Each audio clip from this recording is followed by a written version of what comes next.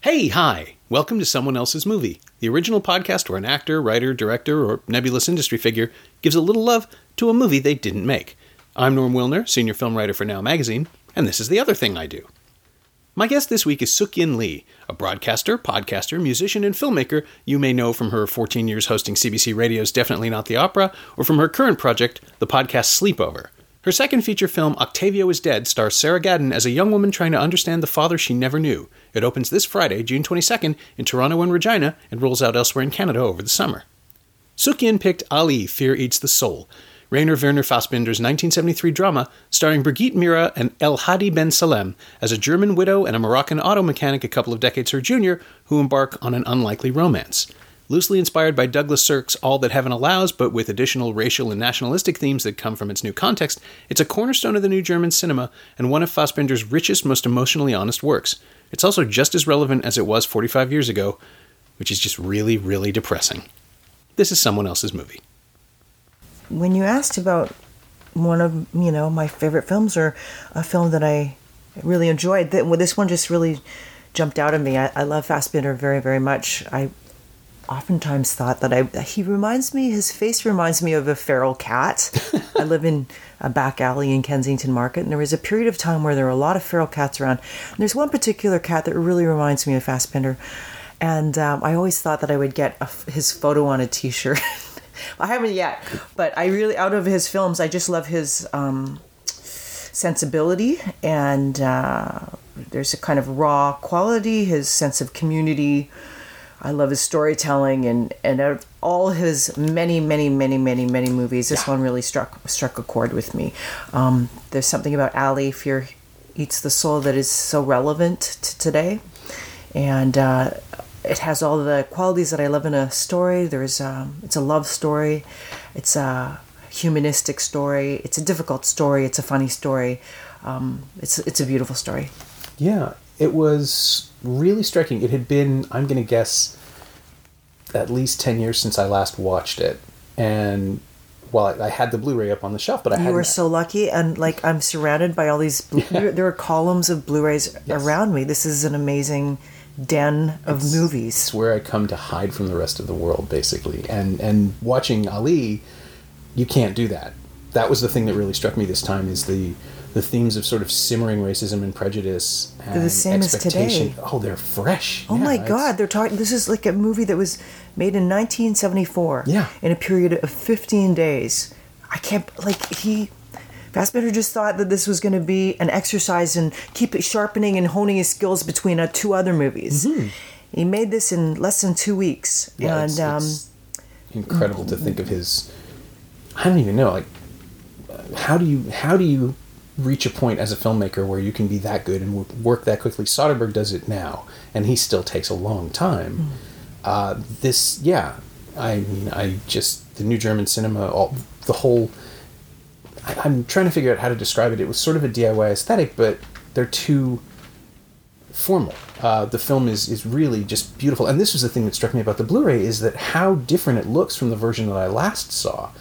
Even just looking at the trailer on the disc, the colors are bleached and it looks like old film. And watching it from the new 4K restoration in high def and all of that, it's better than I've ever seen it. Oh my God, it's incredible. And richer, right? The characters don't look as despairing or there's the version. The first time I saw it, I think, was 35mm, and the version I saw was this kind of bleak Germany after the war. It felt like you imagine post-war Germany looked. Everyone is sort of recovering.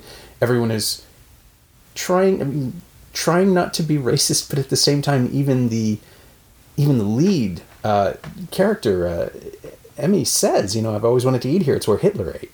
That's just such a we're going to ping pong clearly throughout the entire movie, but it is such a strange aesthetic, and seeing it with the colors brighter and crisper the way that the filmmakers had always intended, because the DP did the restoration. It's how he wants it to look. It was really jarring because it makes it feel relevant in a way that it completely timeless. I watched it on Canopy off through the great Toronto Public Library. So which is the same restoration? Yes, it is, and it's very bright, and it's I mean, this kind of timeless quality. They're talking about, this is 1974, and they're referring to the Arab Moroccan community in Germany as German's master, Arab dog, Arabs bombs. This is the same kind of strife that we see today. And in terms of the story and the content, it really, I think of Fritz Lang's M as another movie that, even though it's silent, it feels so incredibly timeless. It feels like it could be happening today. I feel the same way as this as well. But yeah, you're right. The colors are so gorgeous. I think Fassbinder did a lot of the production design. He often did the camera work. He acted in this movie, playing a horrible role. Yes. Although even this time through, I was surprised that he's the one who stays in the room after the kids leave. It's true. As though he doesn't know how to behave. So he's not as much of a knee-jerk rager as you would expect. At first, he's kind of, he's introduced as an ass. Emmy, the widow's daughter's husband. Yes, he's lazy, he's home, he's taking an extra sick day. Mean, and then disrespectful in every way. Yeah, doesn't like his Turkish bombs. Later on, when we find out that Emmy has been married to Ali, the whole family, the TV gets kicked in. Yeah. Everybody leaves in a big huff, but he remains in the end. I mean, I did find that interesting. The surprising characters that were sympathetic, or not even sympathetic, but more not so quick to hate. Yeah. And that was the landlord. Mm-hmm. Well, the landlord's son, right? It's the kids. It's all the kids. It's the shopkeeper's younger wife, the landlord's son, and the police. The cops are both, with long hair. It's actually pointed out they're of a different generation. Yeah. And there's one other character who's surprisingly sympathetic when you don't expect it. Oh, I'm blanking on it. Who was that? But it's a shopkeeper's younger wife, the landlord's son, and I suppose the bar owner, who doesn't like Emmy but is okay with them being together. But she's sort of like, yeah, but it's not racially prejudiced. It's more of a rivalry. More jealousy. And then you have the constant reminders that, and this is, the comparison to M makes perfect sense. It's about German society forming, circling the wagons is the wrong metaphor, but creating a wall against anything that is perceived to threaten what is proper, what is right. And the English do the same thing, but even less overtly. But the way that everyone's backs come up, the way that everyone immediately just aligns themselves against this couple who we don't get to really understand from the inside out. We just see how Emmy feels. Even Ali is sort of a cipher for the first half of the film. But the societal commentary, watching the apartment block form against her, watching the co-workers isolate her, right up until everybody simply decides that they can live with it. The weird practicality of the German soul in 1974, that's the thing that we're seeing again now, but throughout the world. We're seeing it in England with Brexit, we're seeing it in America with Trump, obviously. But the sameness of it. And in M, they're right. In M, the child murderer should be prosecuted and persecuted and alienated. That film is about suspicion, and it uses something about that German implacability. Mm-hmm. But here it's about two people who are isolated because of their connection, and the weight of that, and the way that everyone else in the movie ultimately just literally stands in opposition more often than not to what's happening. And there's a continuity, there's a through line through 100 years of cinema and history and the present day that the film still, I'm sorry, I'm trying to figure out a way to say it. It hasn't dated, and it's a time capsule at the same time. It really is. I think cinema is so much about reflection of time and place. Mm-hmm. Arguably the movies of Scorsese seems to be most vibrant and meaningful during the time, like in Taxi Driver era, where it did reflect the society. So oftentimes movies do reflect a kind of cultural upheaval or cultural reflection of a certain time and place. And I feel like this did in 1974 in Germany, but at the same time it does now in like Toronto 2018. But I do love the sort of meeting of, I mean, basically Emmy and Allie, society is repelled by them in a sort of larger political kind of context, but also a personal one. These two are an aberration to society. How can an elderly, widowed woman take up with a younger Moroccan man, an immigrant? Like this, it is repugnant to the world around them, and yet it is love. And so to see these, there's just such a tender heart inside it. And the woman who plays the part of Emmy, she reminds me a bit of Fellini's wife. There's something immediately, it's just heartrending when you see her. And the two of them together, they're just so, even the way their physicality, when they walk from one spot to another, there's a kind of directness and a strength to the two of them walking together. There's great chemistry between the two of them. I love the way that the scenes are blocked. The production design is incredible. These tableau settings and the way the shots are constructed. There's so many aspects of the craft of this movie that are amazing. Yeah. Well, when did you first see it? What was your first experience with it? Gosh, I think I must have seen it. I can't even remember. It was like over a decade ago, and I think I just saw it on DVD. You know, back when you could rent DVDs, and. Well, this is why we're surrounded by them now. I'm never giving them up. Oh my God! Do you have this? Do you have this place insured? Oh, yeah. Are you? I mean, gosh, you must. These are precious. This is like a museum in here. It's very sad for me not to be able to go to a video store anymore and just walk around and look at things and read backs of covers and so forth and boxes. But here you have beautiful stacks of so many. How many movies do you have here? Oh, I have no idea. Thousands. I really don't know. Feels like thousands. Thousands and thousands. You have rows and rows, and they're all alphabetically ordered. Well, that's because I'm compulsive. It's also the only way to find anything. But yeah, no, as I was saying, you cover home video for 25 years and you just end up with things that won't be found anywhere else. Do you ever throw any out, or do you ever get doubles, or what happens? Sometimes I've upgraded a lot. As new films are restored, I finally got 4K, so there's that to look forward to. It's endless. I mean, I remember upgrading from VHS to DVD, or from Laserdisc to DVD, actually, because I had a lot of those. Wow, lasers are going to be a lot bigger. They are. There's one over there. Oh my God. Wow. Huge. Yeah, 12-inch. I mean, they're albums, basically. And that was where you could sort of encounter art in film before we had the renaissance of vinyl soundtracks and posters.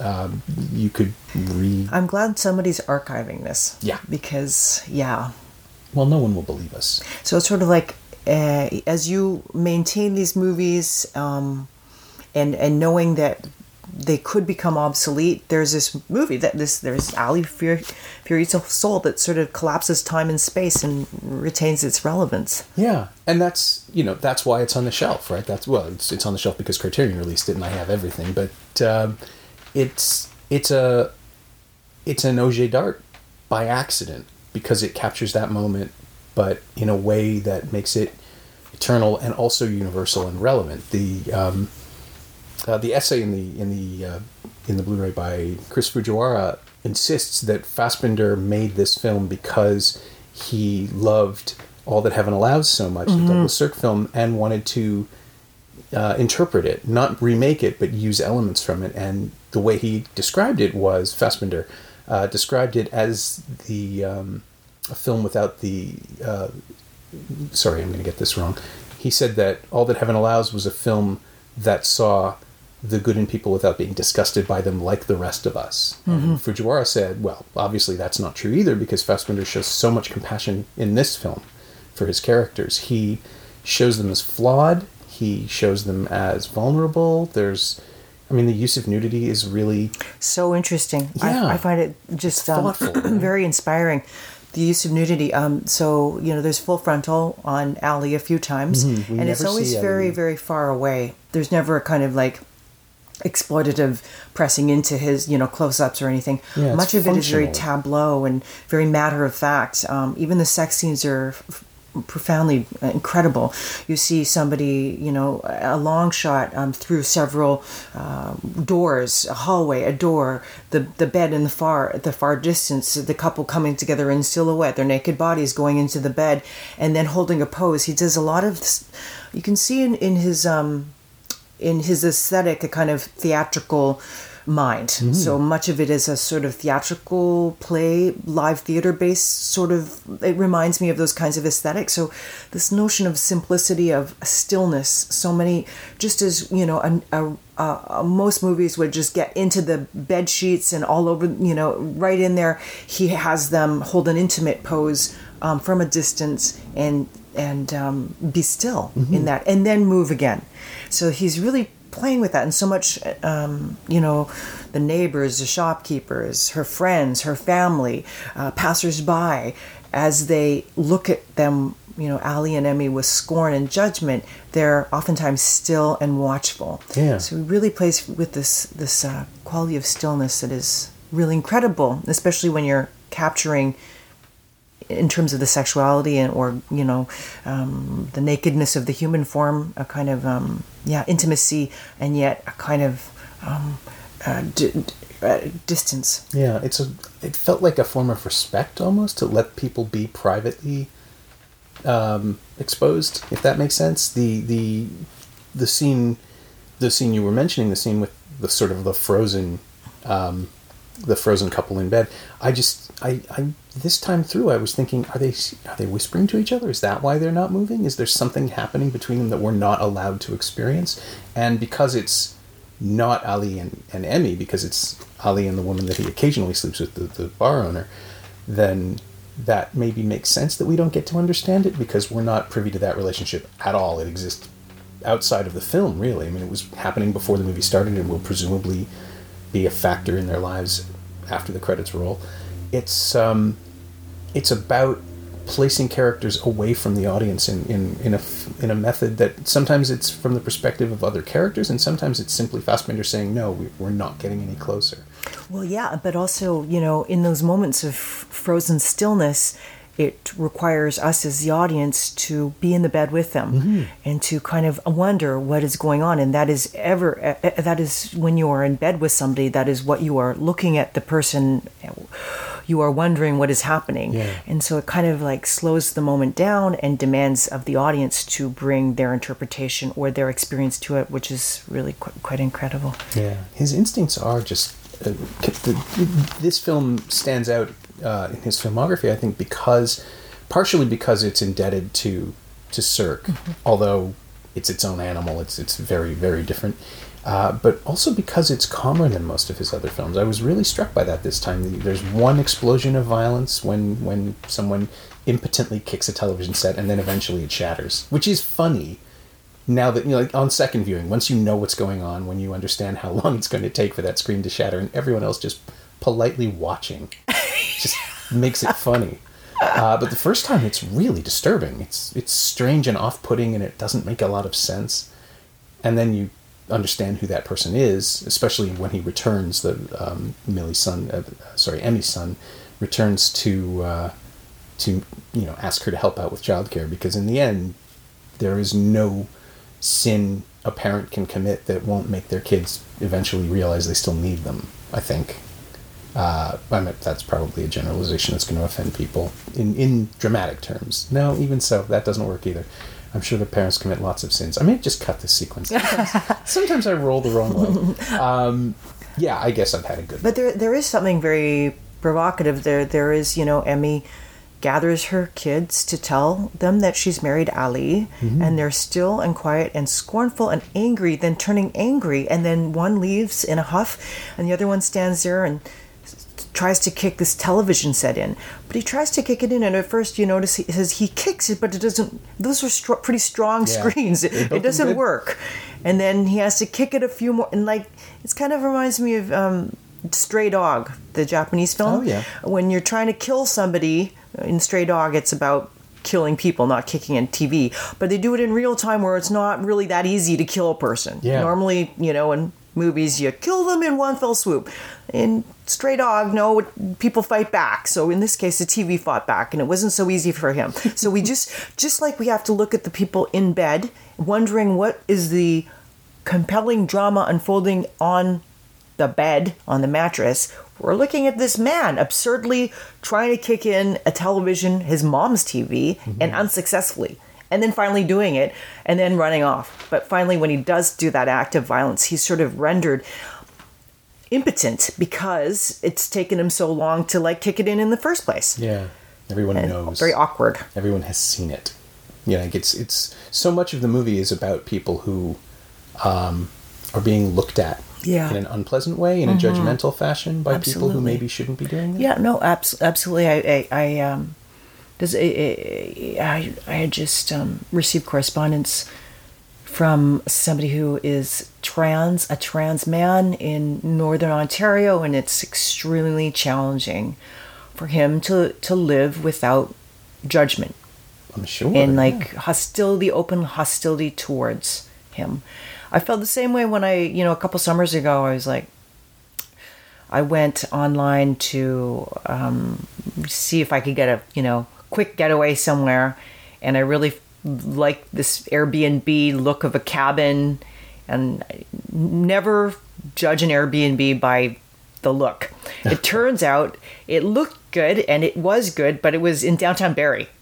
There was like the photos look like there were trees and stuff around, but I didn't realize it was in downtown Barrie. Yeah. But then I was like, okay. Move the camera 2 inches to the left and you would have seen a skyscraper. Yeah, that's right.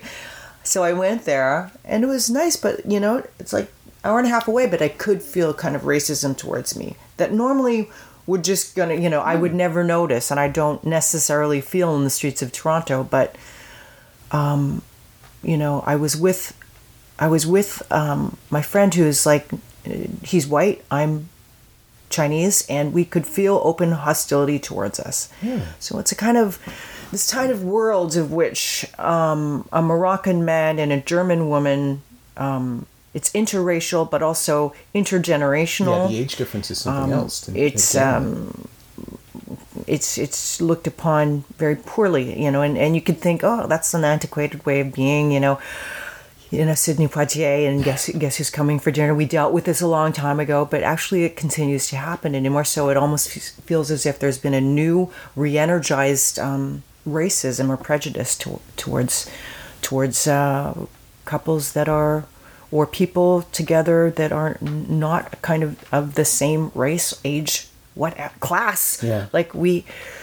I wonder too if it's technology that is making us sort of adhere to groups, a group identity, and these group identities seem to be bubbles, and so this sort of extremism of career, name any possible way you can divide people. Yeah. It feels like those kinds of perceptions are there, and yet we are living in a progressive time, yet regressive. It's a very curious time. So I think in that regard, this movie as well resonates. Yeah. Well, I mean, I think as far as technology, you're absolutely right. It's enabled and emboldened the worst of us, and it's connected the best of us. And I think that if you are particularly invested in the world being the way you want it to be, no matter what your politics or beliefs, you're going to yell louder when it starts to shift away from you. Absolutely.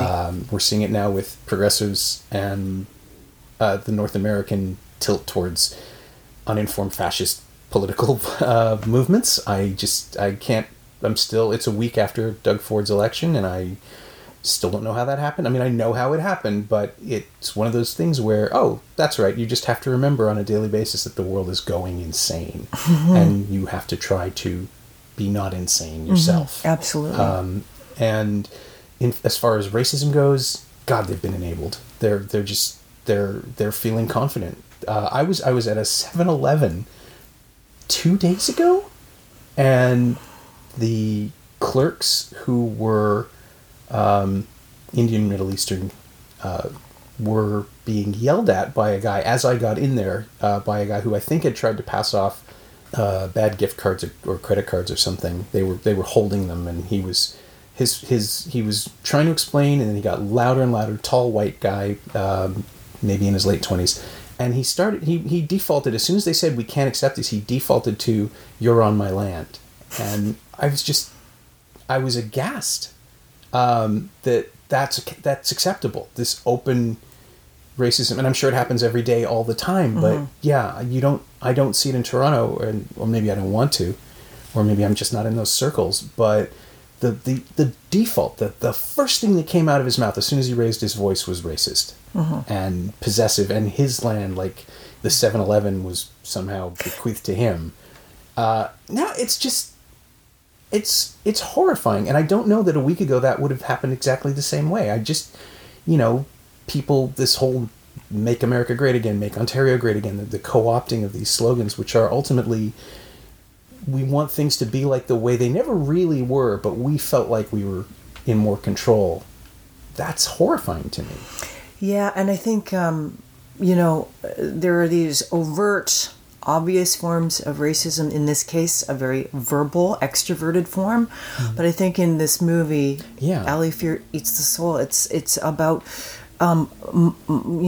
glances, very loaded staring, repressed racism that is equally as powerful as the extroverted shouting type thing. And I feel like that is very common to Canadian society. We tend to we're not as verbal or explosively verbal as our American counterparts, but it's not like there's a huge difference. I think there is a more kind of quiet, seemingly polite manner, but under the surface there still is there's still all of those tensions that come out in different and more kind of passive aggressive forms. I ran into Clement Virgo the other day.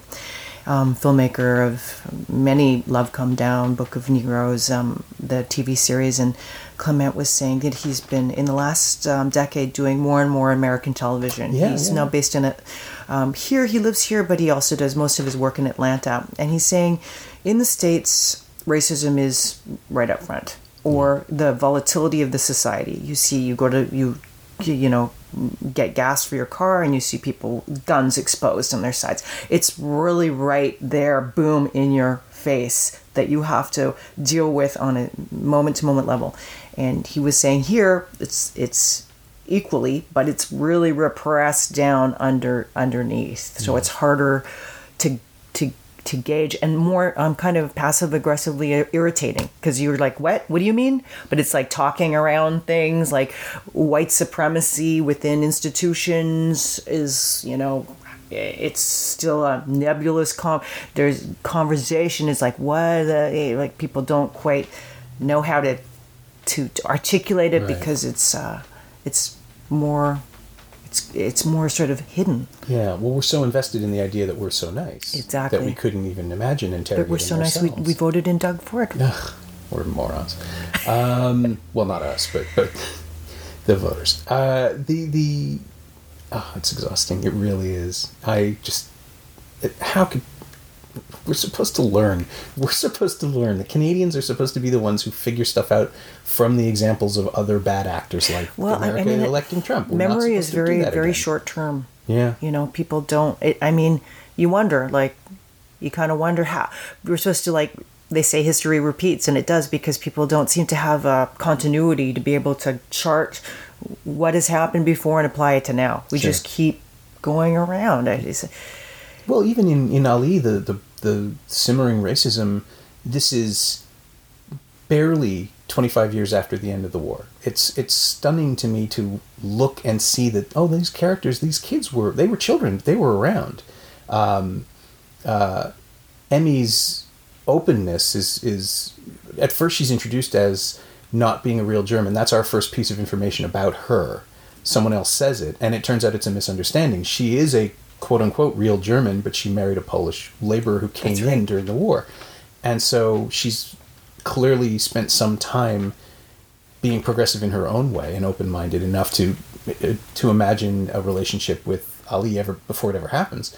And the legacy of the war and the Ein Volk racism of Germany in the 40s it's very fresh for these characters, and they see nothing wrong with repeating it. That's the thing that really strikes me. The younger characters seem to be a little less comfortable with it. The cops, who immediately play down the racist Hysteria, assumptions of the neighbors, and then don't even bring it up when they go to see them, which is a really graceful piece of writing where they refuse to even acknowledge it. They're there, they do the job required. And that was interesting to see cops having a small mercy. Yeah, German cops, which is not the expectation that anyone has in movies, ever. Ever. But yeah, they come off as not just thoughtful, but they're extending a level of compassion that no one else around these people will. And then there's the scene, as far as, you know, your comparison of Canadian racism, that's, to me, that's the moment in the restaurant where they're not discriminated against, but they're seated separately. They're the only people there, or there may be other people, but they're the only people in that room. That beautiful shot that frames them within a frame, within those doors. And then the maitre d' is sort of picking at them. He's not giving them any breathing room, but it's more of a class thing than a... Yeah, they don't know quite the wine to drink, so he's like pontificating what they should be eating. Yeah, you'll be fine with the house aperitif, things like that. And yeah, again, that's the sort of delicate indelicacy that we do, I think, that Canada does, where you simply assume the other person isn't going to be able to keep up for whatever reason. And it's...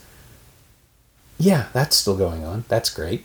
It's something that, I don't know, we're, again, just to place this episode in time for people listening, 6 hours ago, Twitter was talking about Brie Larson's speech at an awards ceremony yesterday, where she said that the world needs more film critics who are women, who are people of color, who are coming from disadvantaged backgrounds, which makes perfect sense. I get that. There are movies that are being made now. There are movies that were made 10 years ago that were not directed for me.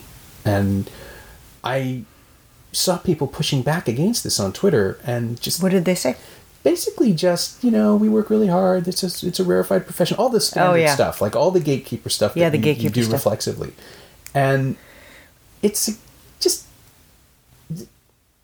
The addition of other voices doesn't threaten yours. If you're confident enough in what you do and who you are, how does it harm you to have other people in the same playing field? And, you know, the abstract you, I suppose, because I don't feel threatened by a new generation. I'm 50 this year. There's going to be a new generation. That's how it works. And it can be whoever wants to write about it. If they can write well, bring it. You know, I'm not threatened by the advent of a new wave of anything. It makes it more interesting. Yeah. There are going to be perspectives that I don't share. Yeah. And that I should probably read about. Yeah, well, I mean, we've seen how, you know, this industry, and it's not just the Harvey Weinsteins. It's like indicative of a kind of way in which this entertainment complex spirals out. That you know, this is our medium as artists that we put our stories through, and yet so many of the gatekeepers and the sort of infrastructure points us to this other place, of which Brie and many others are protesting. So that notion of the gatekeepers, the people who are the scribes, it was always just like 10 pontificating brilliant scribes who would ordain a movie as like good or bad, but those people have a particular view, and I just know, like in my films, I tend to write movies I have written from a female perspective, and sometimes that has been just within the Canadian institution, covered by men and older guys who are really confounded by the perspective, and because they don't understand it, they're like, what, huh? And are very critical, which is a huge impactful and unfortunate negative impact on a film.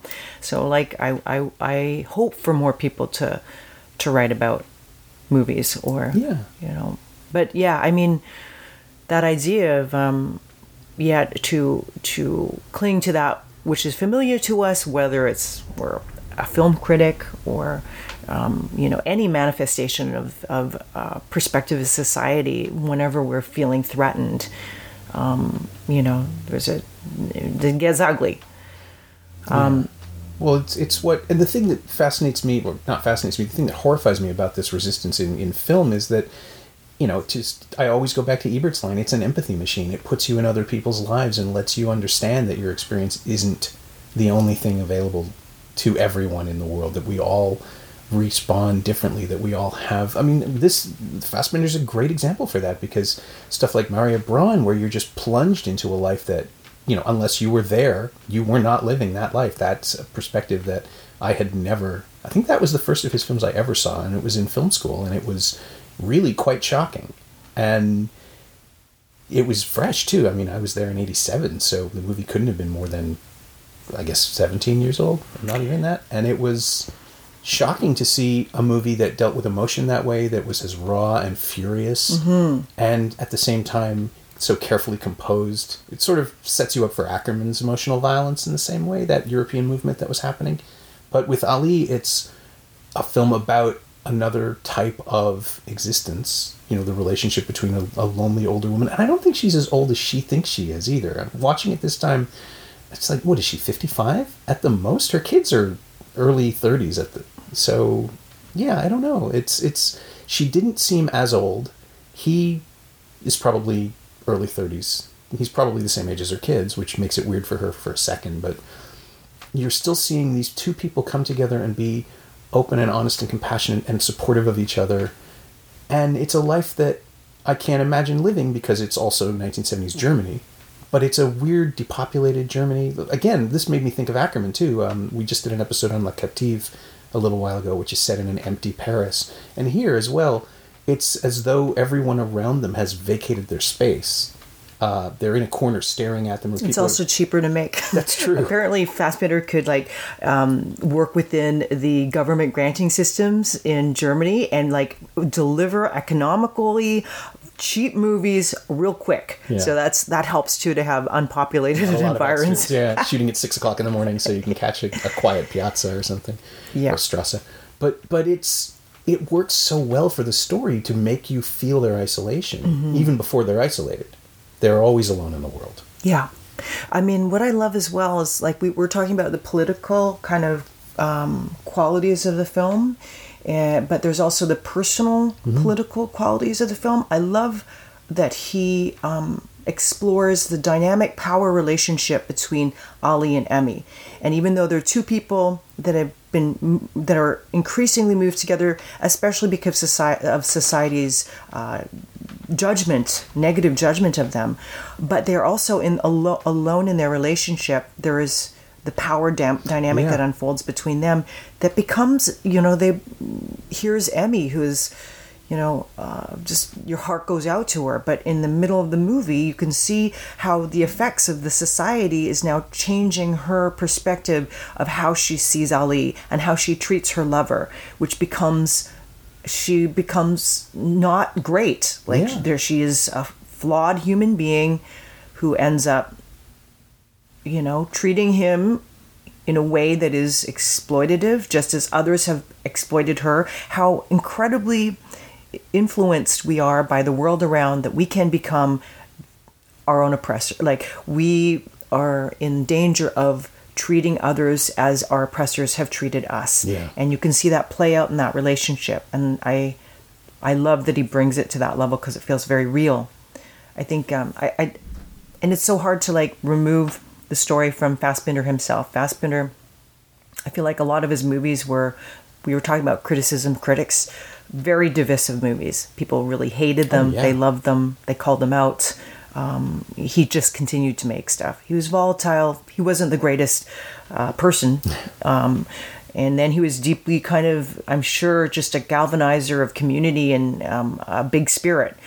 A lot of people seem to love him and hate him. I mean, it seems that he, acknowledges a sort of political aspects of the movie, but then it's not enough to stop there. He must go in a deeper kind of microscopic analysis of what is actually transpiring between the two lovers, and that is fraught, and that is cruel, and that is loving, and that shares so many dimensions of what we, humans seem to engage with one another in an intimate level. There are many sort of ways in which we cross one another's boundaries in invasive and and not nice ways. Yeah. And then to do it from the perspective, from the witting or unwitting perspective of someone who is bringing everything about the society that her husband has learned to ignore and confronting him with it in their space. Just the scene where she lets her friends touch him. Oh yeah, the muscles. Talks about flexing his muscles and everything. And he goes along with it right up to a point where he simply leaves and walks away. But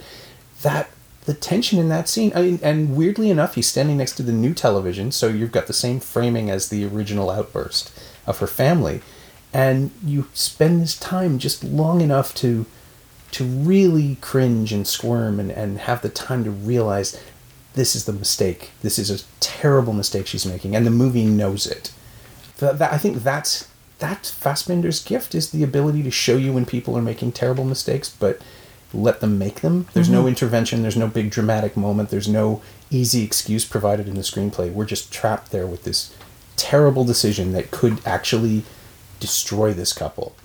And then other things intervene subsequently, but this is the moment that you can actually think 20 years from now, she could look back, if they are destroyed by this, she'll think about it and remember, oh yeah, that's when I fucked it up. That's when I actually did this. And everything, like, I think of a great film title as a title of a story that really describes what it is. Ali, fear eats the soul. Everybody in this movie is sort of being eaten by their own fear, be it the people who are around who are fearful of the outsiders or the unorthodox relationship, what that means to them, be it the lovers singularly, individually, together, the fear of being killed, being annihilated, being surrounded by hatred, and then ingesting that hatred and fear themselves, and having that itself, and Ali has that as well. He collapses from a terrible ulcer in his stomach that is essentially eating him up from the inside. This kind of warning of fear eating the soul as being so plainly spoken right away from the top. Yeah, and he's never displayed any fear. He's been the one who's been confident and projecting strength, so he's just clearly been hiding it, and this is what happens. But yeah, the articulation of it as an actual physical response to the metaphor of the movie. And the universal commonality from between all of those people. I think it's very interesting, too, that the actor who played Ali at the time was Fassbinder's lover. And I find it interesting as well, the movie All That Heaven Allows, the Douglas Sirk inspiring American film that inspired this movie, Rock Hudson, a gay actor portraying a straight relationship, Fassbinder himself being bisexual. I love that he is not only in a narrative way, but in living, he seems to reject the notion of identifying his sexual orientation in one way, shape, or form, or conforming to the expectations of any particular group. He seems to be just sort of out there in any way, shape, or form he wishes. And I love that sort of parallel that there is the actor who is portraying Ali in the movie is Fassbinder's lover, and Fassbinder's in the film too. It's just like the larger real world around the film seems very fluid and provocative in terms of the couplings and the relationships. Yeah, for all of his difficulties and his occasionally monstrous behavior towards the people he worked with and loved, he sees things in a really clear way, and he's able to use the camera in the same way, I think, to illustrate everything around him by making the movie that he's making. Yeah, it seems. Did you notice so there's the scene where she's with her coworkers who are cleaning women, and they're oftentimes hanging out in stairwells of the buildings that they're cleaning in. And when Emmy is isolated from the women who are judgmental of her, he locks off the shots so that she's sitting on a staircase, and the entire frame has a number of vertical bars that are the staircase it holds up the banister, but it's also... And it's like she looks like she's in jail. And then he repeats that same tableau when later the women...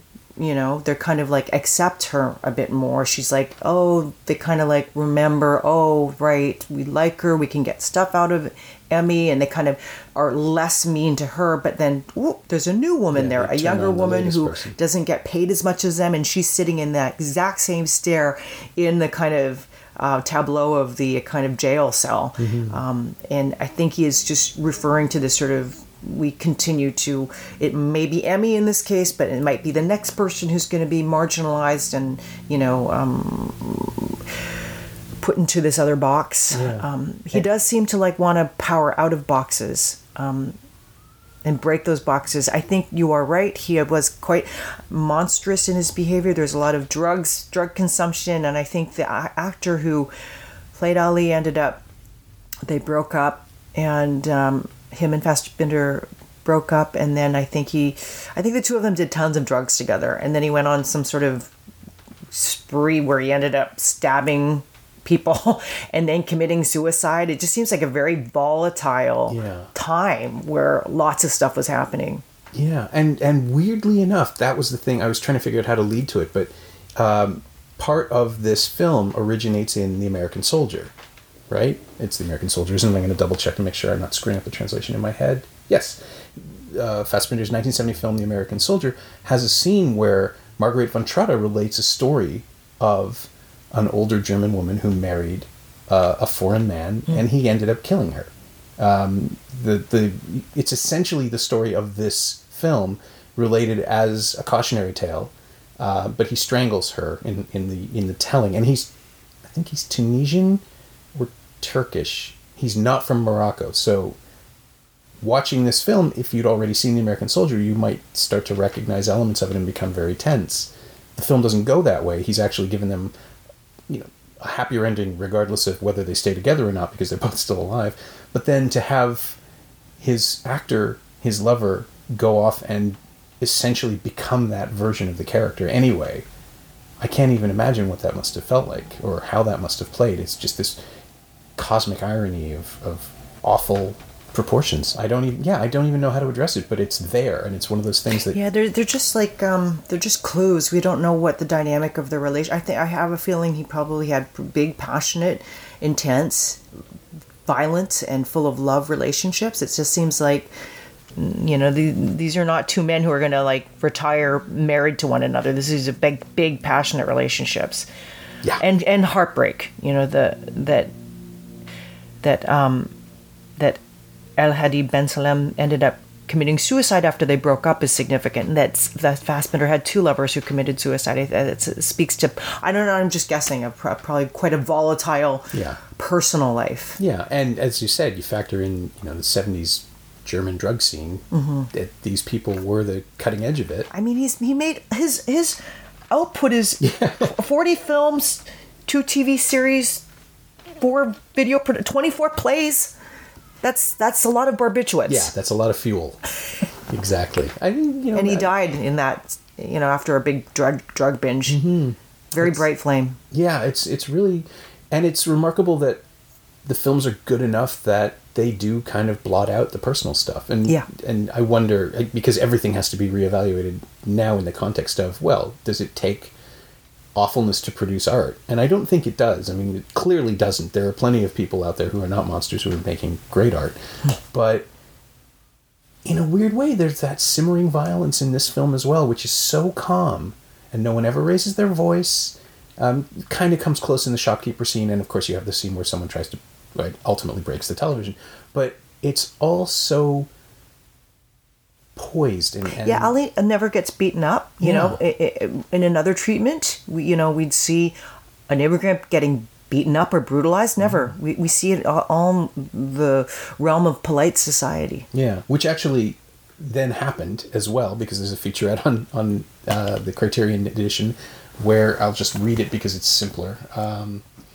Angst ist Seile auf, which is the my terrible German pronunciation of the actual title of the film. But in 2002, there was a short film made by Shabazz Nashir, and I'm just going to read this right off the back, which reunites Mira, Emes, and Jurgis, the surviving participants of the film, to tell the story based on real events of an attack by neo-Nazis on a foreign actor who was on his way to a stage performance of Fassbinder's screenplay. Yeah, that's definitely worth watching. I'm not sure if it's part of the Canopy package, but I think it is on Filmstruck for American listeners, and it's on the Blu-ray and the DVD. And it's just, there it is. This is the sick soul of German's past coming up And again, a cosmic irony, it's related to this film. It's not directly, but there's a connection that you can't ignore. Yeah. The things that don't happen in the movie are happening in the world.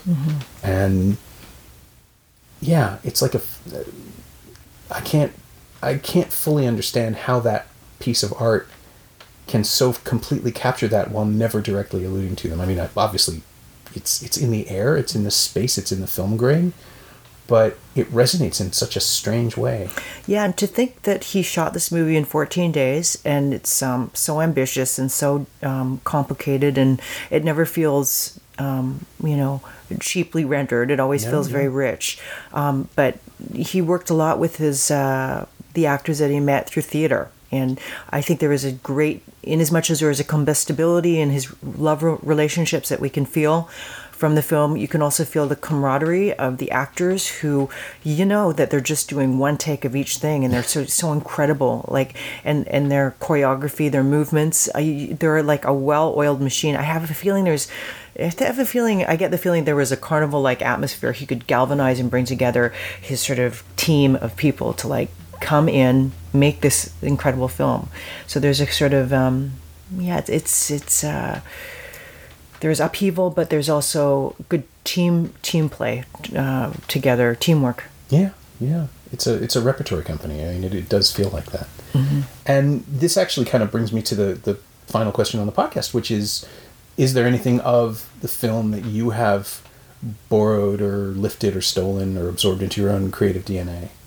Well, I mean, I love this movie, and I have loved it ever since I've seen it. And there's a quality of I am aware that he works with people that he has relationships with through theater and so forth. There's an idiosyncratic perspective and a kind of audacity and a very personal, intimate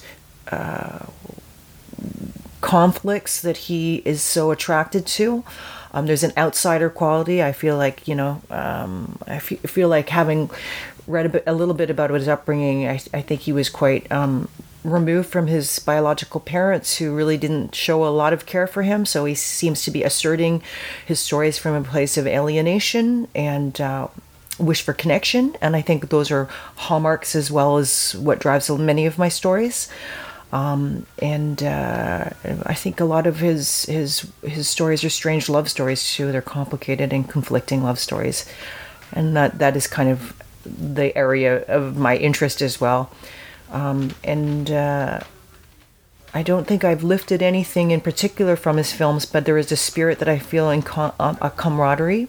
And I just discovered last night that we both share the same birth date, so we're both the same sign. Interesting. And so, there is something that deeply resonates with me around Fassbinder's work and persona and stories and challenging behavior, warts and all, that I feel I can identify with. And I think, something around there. Maybe it's not anything directly that I've lifted, but just kind of a resonant feeling. Okay. There is a moment in Octavio is Dead where a character's life is changed because she goes into a bar. And when you suggested Ali, I thought, oh, yeah, that kind of makes sense. The use of that location as a place where people can be themselves and then discover one another seemed like a motif that might have been a commonality. I mean, there's not a kind direct of aesthetic kind of quality now that you mention it in terms of the men's bar that Tyler goes to. There's a kind of similar Fassbinder feeling, but there's also sort of a Gainsbourg quality in the kind of weird, idiosyncratic, like, what world is this from? Right.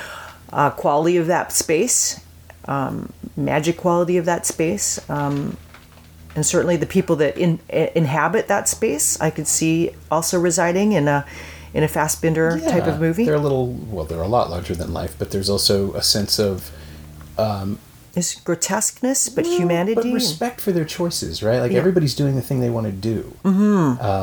And the thing about all of your films is that they do the same thing that Fassbinder does, which is that they see characters, they let people be themselves in all of their imperfections, but also in all of their weird little wonderful qualities. And Octavio is about someone learning to see herself at the same time. So Yeah, I don't know that the two line up exactly, but there's definitely a sense of revelation and discovery. And I think there is, you're right. People stand by what they say. There's a boldness. There's a boldness to their actions and choices, or inaction. Sure. Yeah. And specifically the actors that I cast, Rosanna Arquette, Raul Trujillo. These are actors that make bold choices and radically different things they do from take to take. These are people that do not kind of hold back.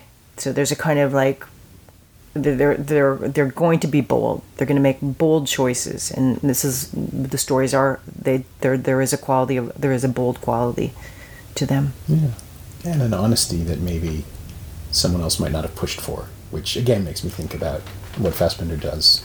For lack of a better term, he lets his stories breathe, right? And even when people are suffocating, we can still see them breathing. And kind of without judgment as well. They kind of make these completely flawed decisions. Oh, yeah. And then there are the consequences of those. And sometimes surprising consequences.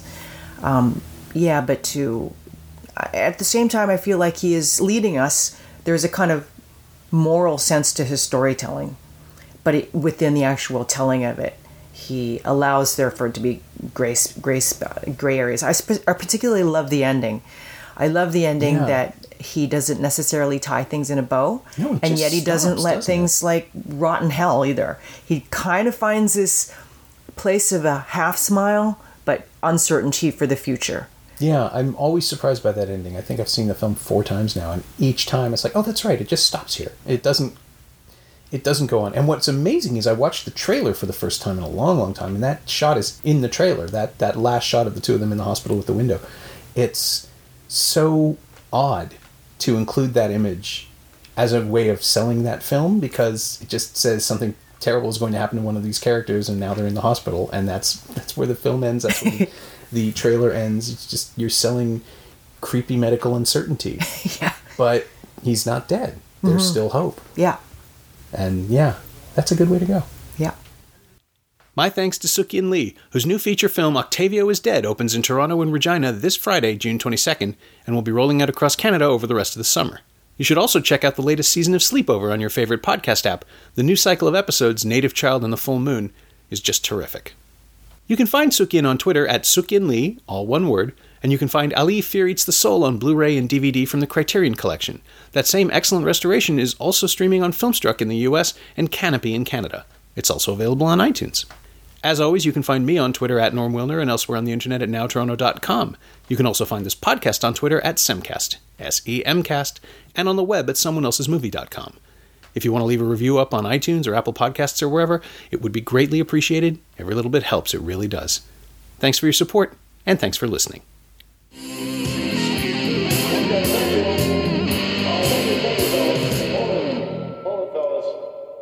I'm afraid you're just too darn loud.